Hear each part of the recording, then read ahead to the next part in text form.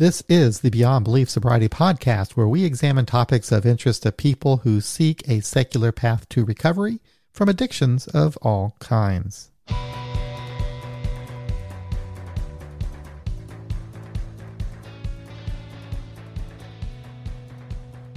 I'm here with Matt M., and he is somebody I have just met recently via email. I ran across him through someone else who I happened to find on the internet.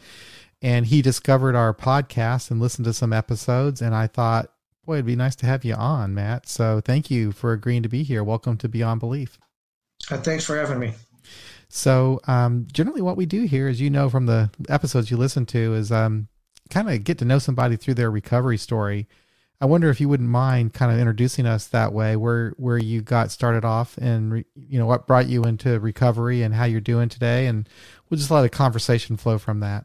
Yeah, sure. My name is Matt, and I'm an alcoholic. My sobriety date is, we call it October 15th of 2008. I'm not really sure that that's the right date because I wasn't intending on recovering. I know a lot of people are in the same spot, but that's what we decided was a pretty close approximation of my date. So I've heard a lot of people tell their stories about a slow descent into alcoholism. That's not my story. The first time I drank, I'm the youngest of four Irish twins. So that means each of my brothers were born a year apart. So I did everything at an earlier age than everybody else because I was the last one. Two sets of twins in your family? Two sets of twins? No. It's called Irish twins when you're 1 year apart. Oh, okay. Yeah. I'm sorry. That's actually something I never heard before. Oh, it's all right. Yeah. Gotcha. And my mother was 21 when she had me, all and right. I was her fourth kid, so she was pretty busy. Gotcha. And the first time I drank was between 7th and 8th grade. And I joke about this. I drank the exact same amount that I always drink, which is all of it. I drank enough to tip over, get sick, run out or whatever. And I drank all of the Amaretto I had that I could get. And then I tipped over. And that was my first experience with drinking. And I would say all the way up until I got into high school, a kid that age doesn't have a lot of access to drugs and alcohol. But I got whatever I could. I took whatever I could. I did as many chemicals as I could. I had gotten, some PCP-laced marijuana when I was probably 14 from a Grateful Dead concert. I was really kind of off the rails by the time I started high school. That's the first time that I had decided that I was going down the wrong path. I left campus at lunchtime with a known drug user, and I got good and stoned, and I was carrying marijuana with me, and I came back onto the campus, and one of the football coaches caught me, and I was very into football. It was something I really loved to do, and I was a freshman, and he was a sophomore coach, and he pulled me aside, and he said, I just asked, I was wearing my jersey because it was a Friday. Okay, you do that before the game. And he said, I just checked. You're Matt McDermott. You're this kid who's supposed to be so good at football, and you just left with that girl. And I know what you guys did. And I was scared shitless. And he said, he's a very good friend of mine now. But he said, Matt, I'm not gonna frisk you. I'm not gonna search you. I'm gonna let you go back into school. But you're gonna make a decision. Either you're gonna do drugs and alcohol, or you're gonna do wrestling and football. At that point, at that moment, I decided, hey, you know what? He's right. I don't need to be messing around. So I guess I was probably 14 or 15, and I decided I need to stop. This is crazy. It's not helping me. And it would be a pretty boring story if that was the end of it, but it's not. So what I did for the first few years of high school is as soon as the football season started, I stopped all chemical use. I didn't do anything for the entire football season, which took us into November.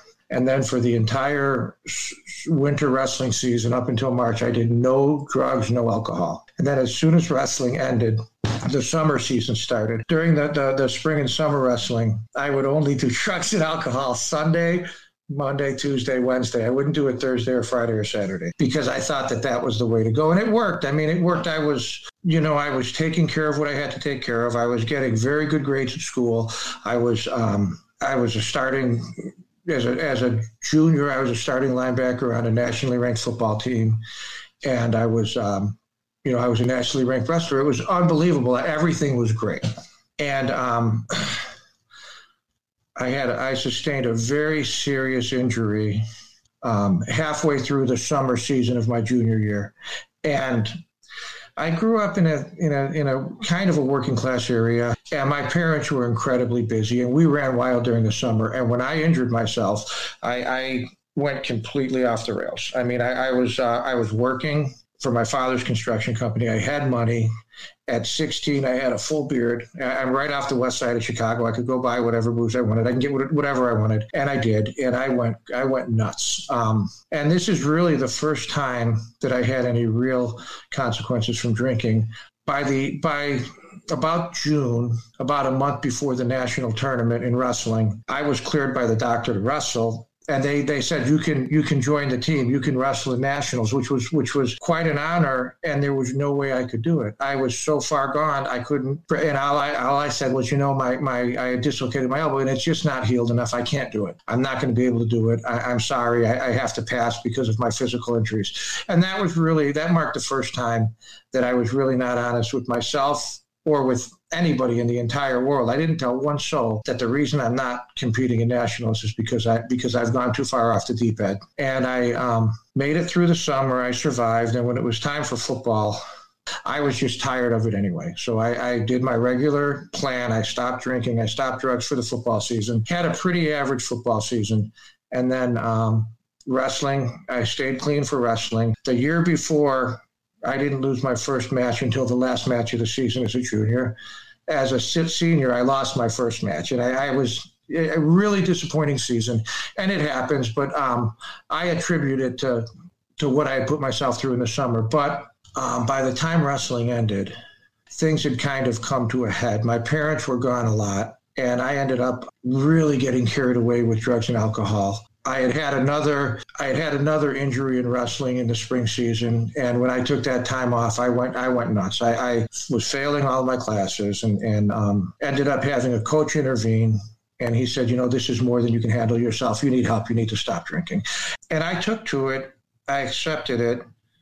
And it wasn't a 12-step program, but it was, I went to a counselor and I kind of addressed the issues. I told him what I was doing, and he said, that's insane. That's not how you deal with alcoholism. You don't quit drinking sometimes. So I quit the chemicals, and I decided I was going to stay sober forever no matter what. And it worked for a while. I mean, I was able to put together a really good spring and summer wrestling tournament. I had lost all hope of scholarships because of my winter season, and then I ended up placing in nationals, so I was back. I got money to go to college to wrestle and everything, so I was pretty happy.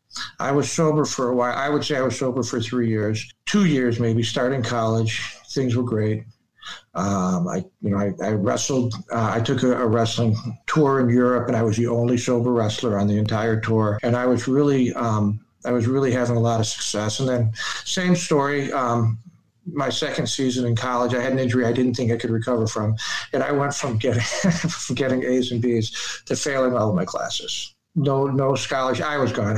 I no longer was welcome at that school. You were a young person. I'm wondering, what were you thinking? Like, you were in high school. And you had someone talking to you about alcoholism. Did you connect that you could possibly have a problem with alcohol at that age? I knew the very first time I took a drink. By then, it was in the late 70s, early 80s, and they were talking about it in health class. The very first time I touched alcohol, I knew that I had a problem with alcohol. I knew that it was not a good mix for me. See, you and I have something in common, because I also was having problems early in life, and I also went to high school in the 1970s. So, for me, I guess I was 19 years old when I first started thinking that I had a problem, but I kept telling myself I was too damn young. But you knew. That's what I find so amazing. So you had this information, but it wasn't enough to really get you to really do anything at that time anyway. Not at that time, but when I failed out of college or left college, whatever you want to say, my parents weren't real interested in helping out financially because I was getting paid to go to college, and I decided that it was too hard. So I came back to Chicago, started working, put myself through a few more years of college, and I quit drinking fairly soon. Before I was 21, I quit, and this time it lasted for a long time. And to be perfectly honest with you, I stopped drinking. Didn't address any other issues, no 12-step program or anything. But basically, my dreams came true. It was the life that I never thought I could have. I wasn't really able to compete much in wrestling, but I was coaching, and I met my wife, and I think I would say I had a pretty good degree for about 8 or 9 years. We got married, we started our family, and it wasn't the sobriety I have now. I mean, maybe once or twice, I think I had 5 years of no drinking at all. And then after that, once or twice a year, I would drink a little bit, or not a little bit, I would drink until I passed out. But I don't know, at some point it snowballed.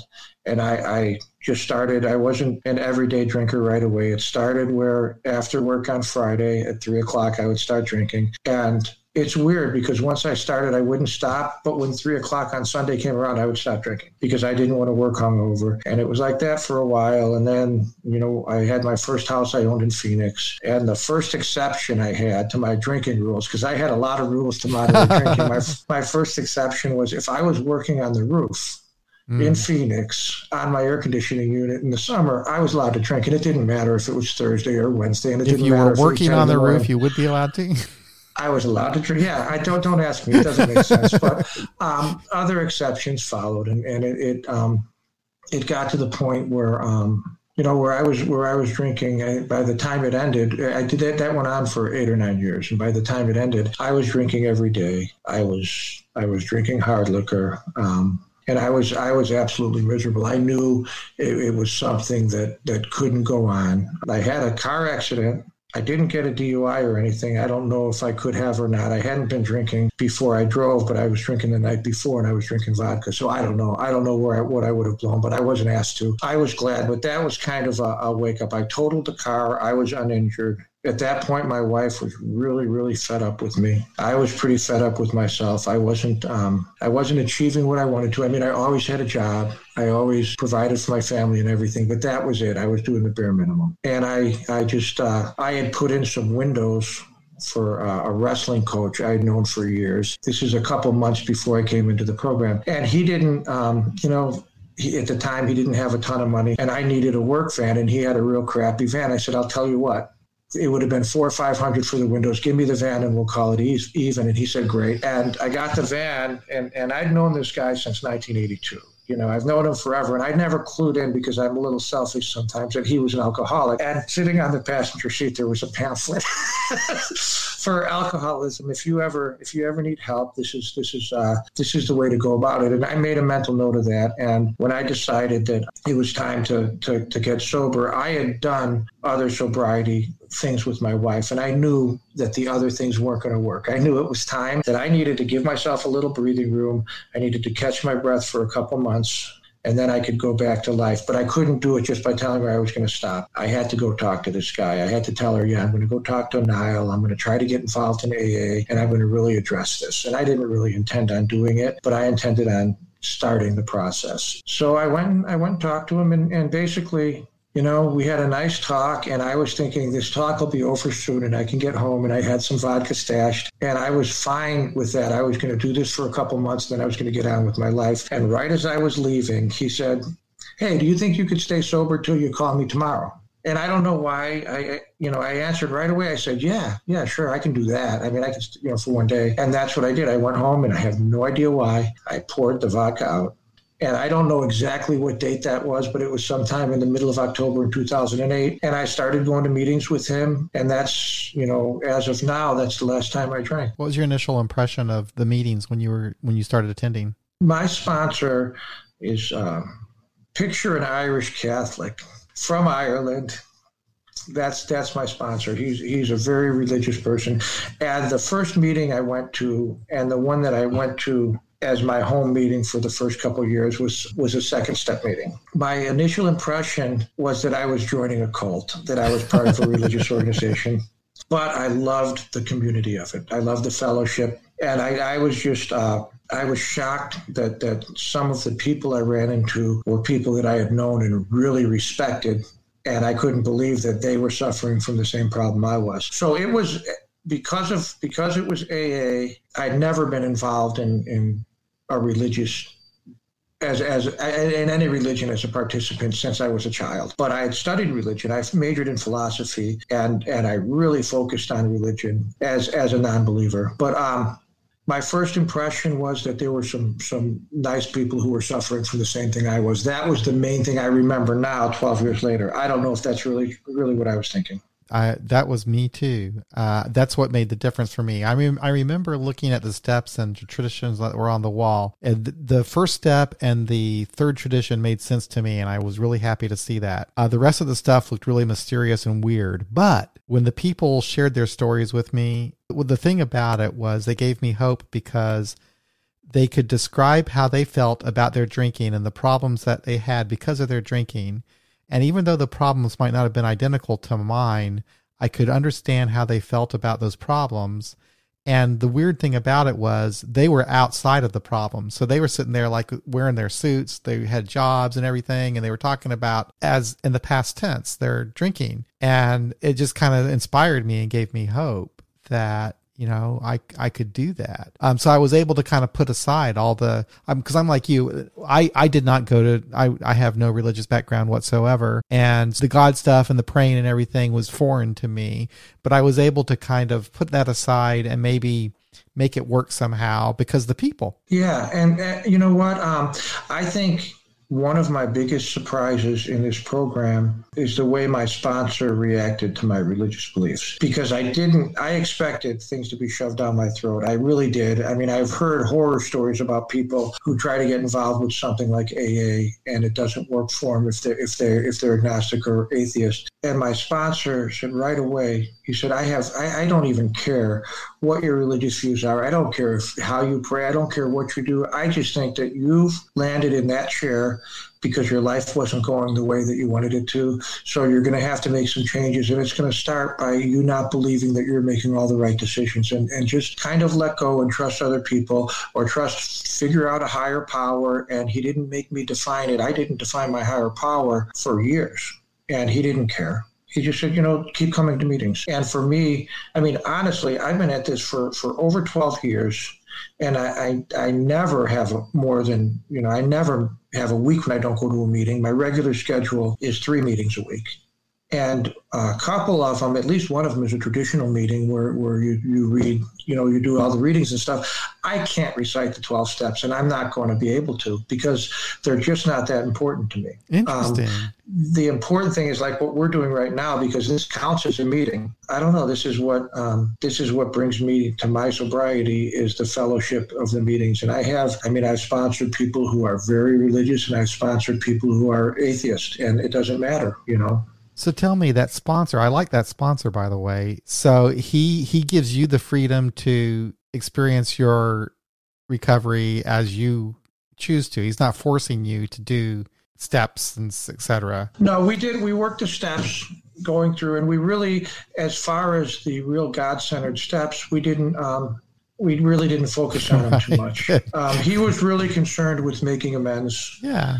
And that part of it, and he was very concerned with going forward in a proper manner. Don't do things. Like one of the things that I didn't understand at first, and I do now, is he said, don't tell anybody you're sorry. You've said that enough. You were an alcoholic. You were a drinking alcoholic. You've said that enough. Tell people that you should have acted differently, and it'll be different for them and you. Don't accept responsibility. Understand you've made a mistake and move on. Don't say you're sorry because you've said that enough.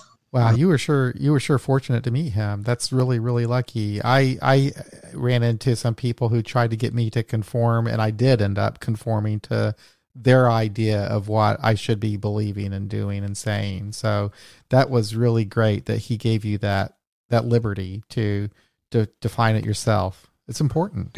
It was huge. It was absolutely huge. And I found out just recently, we have a small meeting that during the pandemic, I opened up my wood shop, which is a large floor space, so we can have a meeting with 5 or 6 people spaced out. And we're doing, it's just you do the daily reflections, and then you have a meeting on that.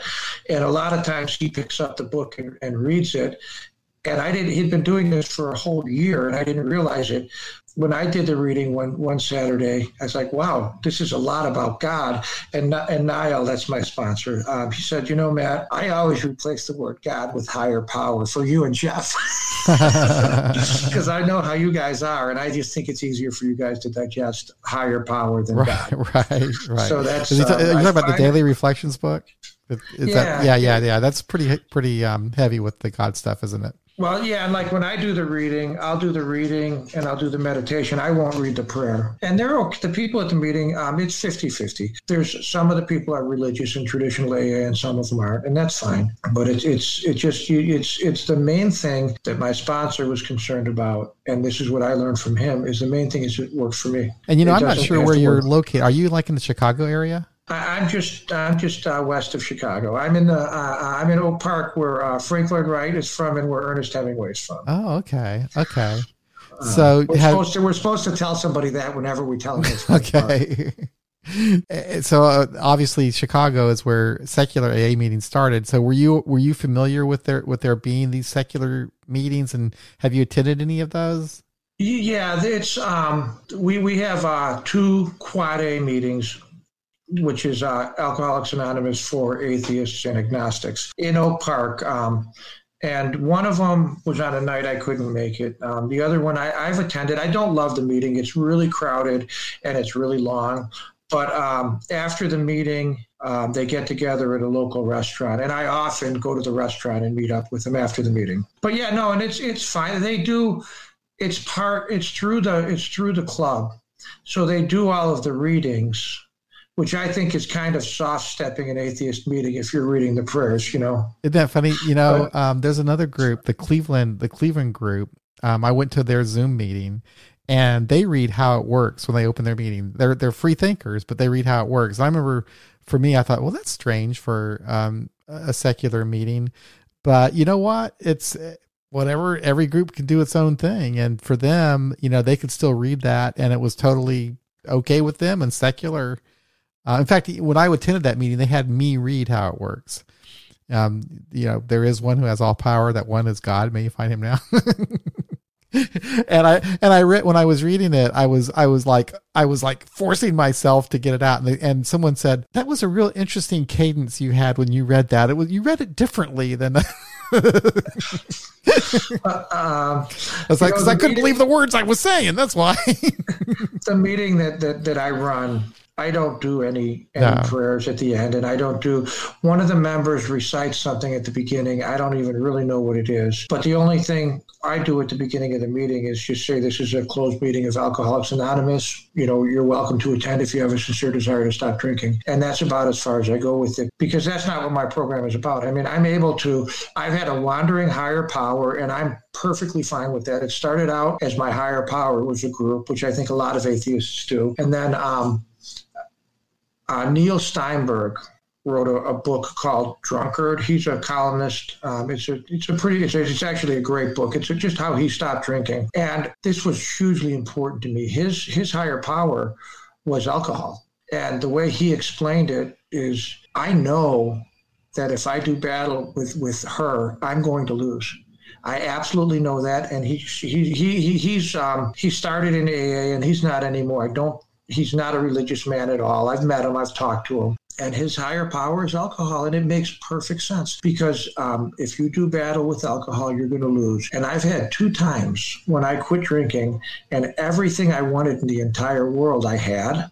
Both times I quit drinking, and I gave it up both times. And the reason I gave it up, in retrospect, was I decided that I could have 1 drink.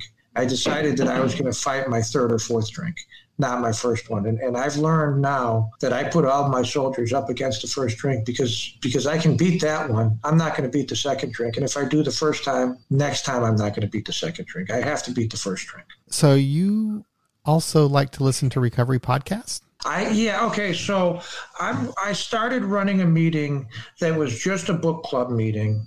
It's been going on for 2 years now, where we do a different book every 2 months.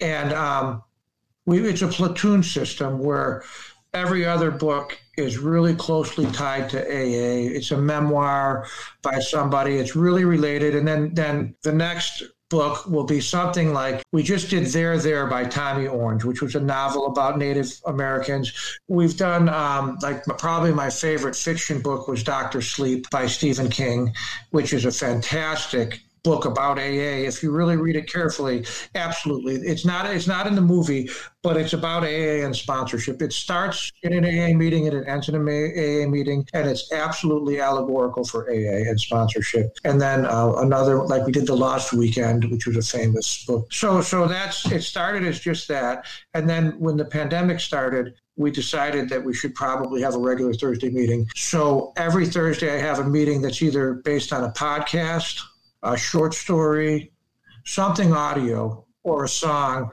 And it's the same deal with that meeting. Every other week, it's something closely tied to the 12 steps. And then the next week, we did a song by the Red Hot Chili Peppers that one of the younger members suggested. And it's amazing how quickly, some of these people are 70 years old and they're talking about how much they just enjoyed a song by the Red Hot Chili Peppers. We've done a story by David Sedaris. We've done, and then we do a lot of just Eric Clapton's story, Stevie Ray Vaughan's story, where they just tell, this is what it was like, this is what happened, this is what it's like now. Those meetings are non-religious, 100% non-religious, sure. But it's part of AA. Yeah, it's wonderful. And so you'll read it before you get to the meeting, right? So you all kind of... Yeah. Well, what I do is I try to keep the podcasts or the content, because it's YouTube videos or podcasts or songs or whatever. I try to keep them under an hour, and I send out a link to the members, and they can either listen to it on their own, or I open the Zoom meeting. If the content is a half hour, I open the Zoom meeting a half hour early and broadcast it, because some of the members have trouble with getting stuff. The meeting starts when everybody's listened to it. Either they've listened to it on their own or they listen to it with us. I think that's super cool. The more I learn about what is going on in the world of recovery on the internet, people finding either podcasts or social media groups or whatever, and using that as part of their recovery, I just think it's amazing. And also YouTube, you mentioned YouTube. There's a lot of great stuff on YouTube. And there's some really incredible recovery channels on YouTube that I'm just kind of learning about. And it's really pretty cool, that you've got that information out there. And it's great because, people will consume media in different ways. Some people want to read a book. Some people want to listen to a podcast. Some people want to watch a video. So it's great that you have all the different types of media for different types of people. Yeah, it works. And to me, the amazing thing is that it is just really easy for people to relate to a story and use that. And whatever the media content is works as a lead. And it's really easy for people to take, especially because we're all trained, the people at the meeting are all AA. And it's really easy for them to say, okay, the David Sedaris story is a story about a cat and a mouse and a frog in prison or something. And David Sedaris is a really well-known author, and he's also an alcoholic. And people would listen to that and say, oh, yeah, I felt just like that mink felt when he had his pelt. It's amazing. And it's like I had said before, probably my most surprising thing is having a 77-year-old man talk about how much, he asked me if I could get the Red Hot Chili Peppers song to him on a CD so he could put it in his car. And that surprises the hell out of me. So tell me this, did this meeting start after COVID? The book club started before COVID. And then I added the podcast after. And it really started because me and one of my sponsees had decided that watching the television show Mom I love that counted as show. a meeting as long as we talked about it. And we bounced it off my sponsor, and he said, "Oh, sure. If you I guys, love your sponsor, by the way. He said, if you guys watch that, and then the two of you sit down and talk about it, that's a meeting. And we're not on probation. It doesn't matter. It's all a joke for us. But we're like, hey, Jeff, this counts as a meeting because he rents for me. I have a large area, and he rents part of it. And when the show was running, we would have a 5-minute conversation about Mom. And then we were also. I love that show. I thought it was a great show. I don't know what's going on with it now. I haven't seen it in a while. I haven't either. But it was closely tied to the program, clearly. Very. I just got a kick out of it. I don't really watch a lot of television at all, but I would make some time to watch that one because I just loved it. But it's been a while since I've watched it. I would always watch like on, I can't remember where it was from, maybe on Amazon Prime or something. I'd watch some of the older episodes and stuff. So yeah, that's cool. That you guys do that. You can find it, and you can find it in a lot of places. And if you just chat with somebody about it, it becomes a meeting. The whole thing about a meeting is like what you and I are doing right now is a meeting. It's that it's just talking, connecting with each other. As people in recovery, I've come to see that as the key thing to what keeps me sober. Really. How long have you been sober? It'll be 33 years in July. Wow, congratulations. Yeah. This isn't going to be as bad for you as it is for the people at the meetings. But what I have to say to that is, John, if you can stay sober for 33 years, I'm positive that I can go to bed sober tonight. And that is my program. Yeah. I mean, if you can, nothing against you, but if you can do it for 33 years, then at the very least I could do it for, I have to make it for another 2 hours, and I can do that. Yes. And I have to do it a day at a time too. And it's bizarre to me. I was just thinking about it today about how much time has gone by. It's just incredible. But yeah, I'm pretty old. I've been around for a little while, I guess.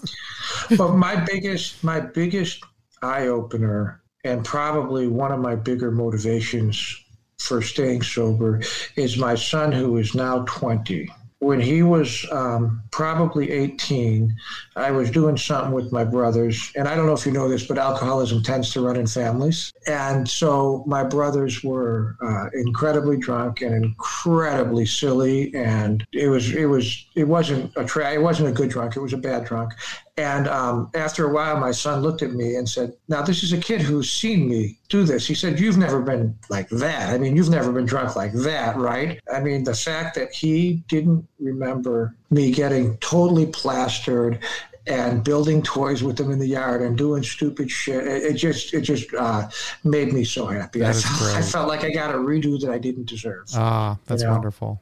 It's people, like, it's amazing. Online, I'm dealing with a lot of people who are newly sober, and everything is hard for them. And what I always tell them is, the best thing about it is after you stack a few days together and then weeks and months, after a while, you're no longer thinking about alcohol. It's not part of your life, but also, like everybody you deal with, you're not even going to be an ex-drinker. You're just going to be Matt. You're just going to be you. It will go away. I mean, the rearview mirror isn't that bright. Yeah, the whole thing with COVID and people getting sober during this time is incredible to me. I couldn't imagine that, having to do that. But it's great that we have so many Zoom meetings that people can get to as many meetings as they need to get to. It's nice. I'm glad I wasn't starting out in this. I mean, because I really relied on the fellowship. I mean, even in 10, 11, 12 years of sobriety, there's a couple AA clubs I go to, but there's the main club I go to. And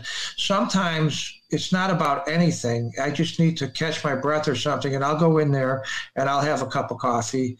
And whoever's there, we won't talk about alcohol. It's not a meeting. How was your day, Gerald? How is everything going? Oh, it's nice to see you, blah, blah, blah. And then you take a couple breaths and you get back to your day. Yep. Yeah, I relate very well. It was so nice to talk to you. I'm glad that I met you.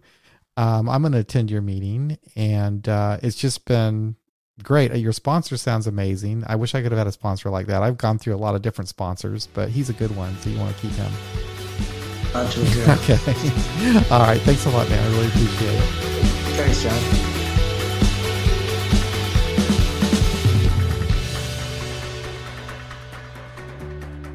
That's another episode of Beyond Belief Sobriety. Thank you for listening. If you would like to support our podcast with recurring monthly contributions, head on over to patreon.com/beyondbeliefsobriety or become a member of our YouTube channel. If you'd like to make a one-time contribution, then visit our website, beyondbeliefsobriety.com, and click on the donate button. I do appreciate your support. Thanks again for listening. We'll be back again real soon with another episode of Beyond Belief Sobriety.